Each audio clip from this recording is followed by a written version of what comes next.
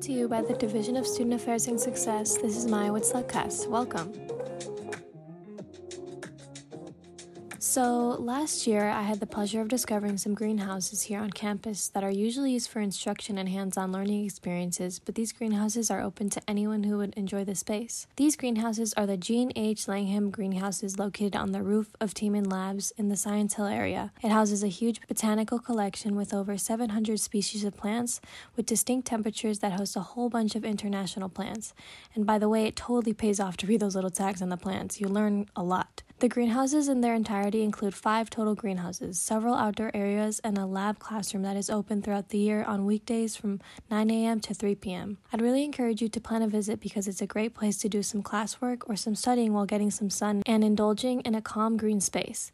So if the library ever gets too dull for you, I would definitely consider stopping by.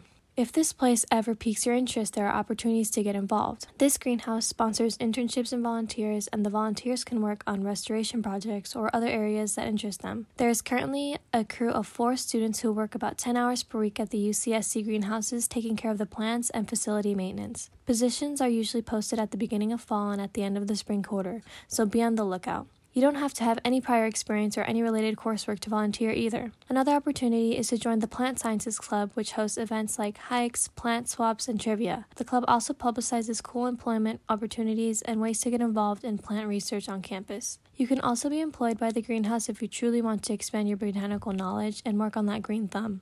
Just check out what positions they have on Handshake. Now, in terms of internships, there are 3 total.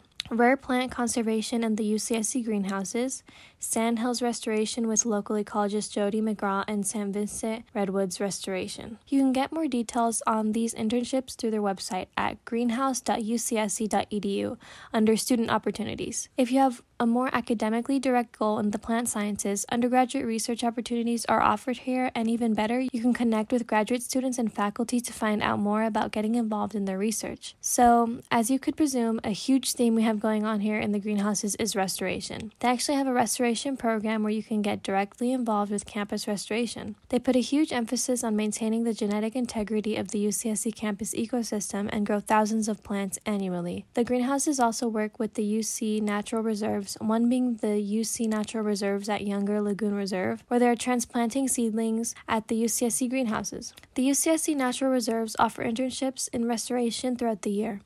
You can partake in tasks like native seed collection, propagation, invasive plant removal, and revegetation of natural reserve lands with native plants. As a gauge of the natural reserve sites that form the UC Santa Cruz unit, there are 4 total locations: Año Nuevo Island Reserve, Landos Hill Big Creek Reserve, Fort Ord Natural Reserve, and Younger Lagoon Reserve.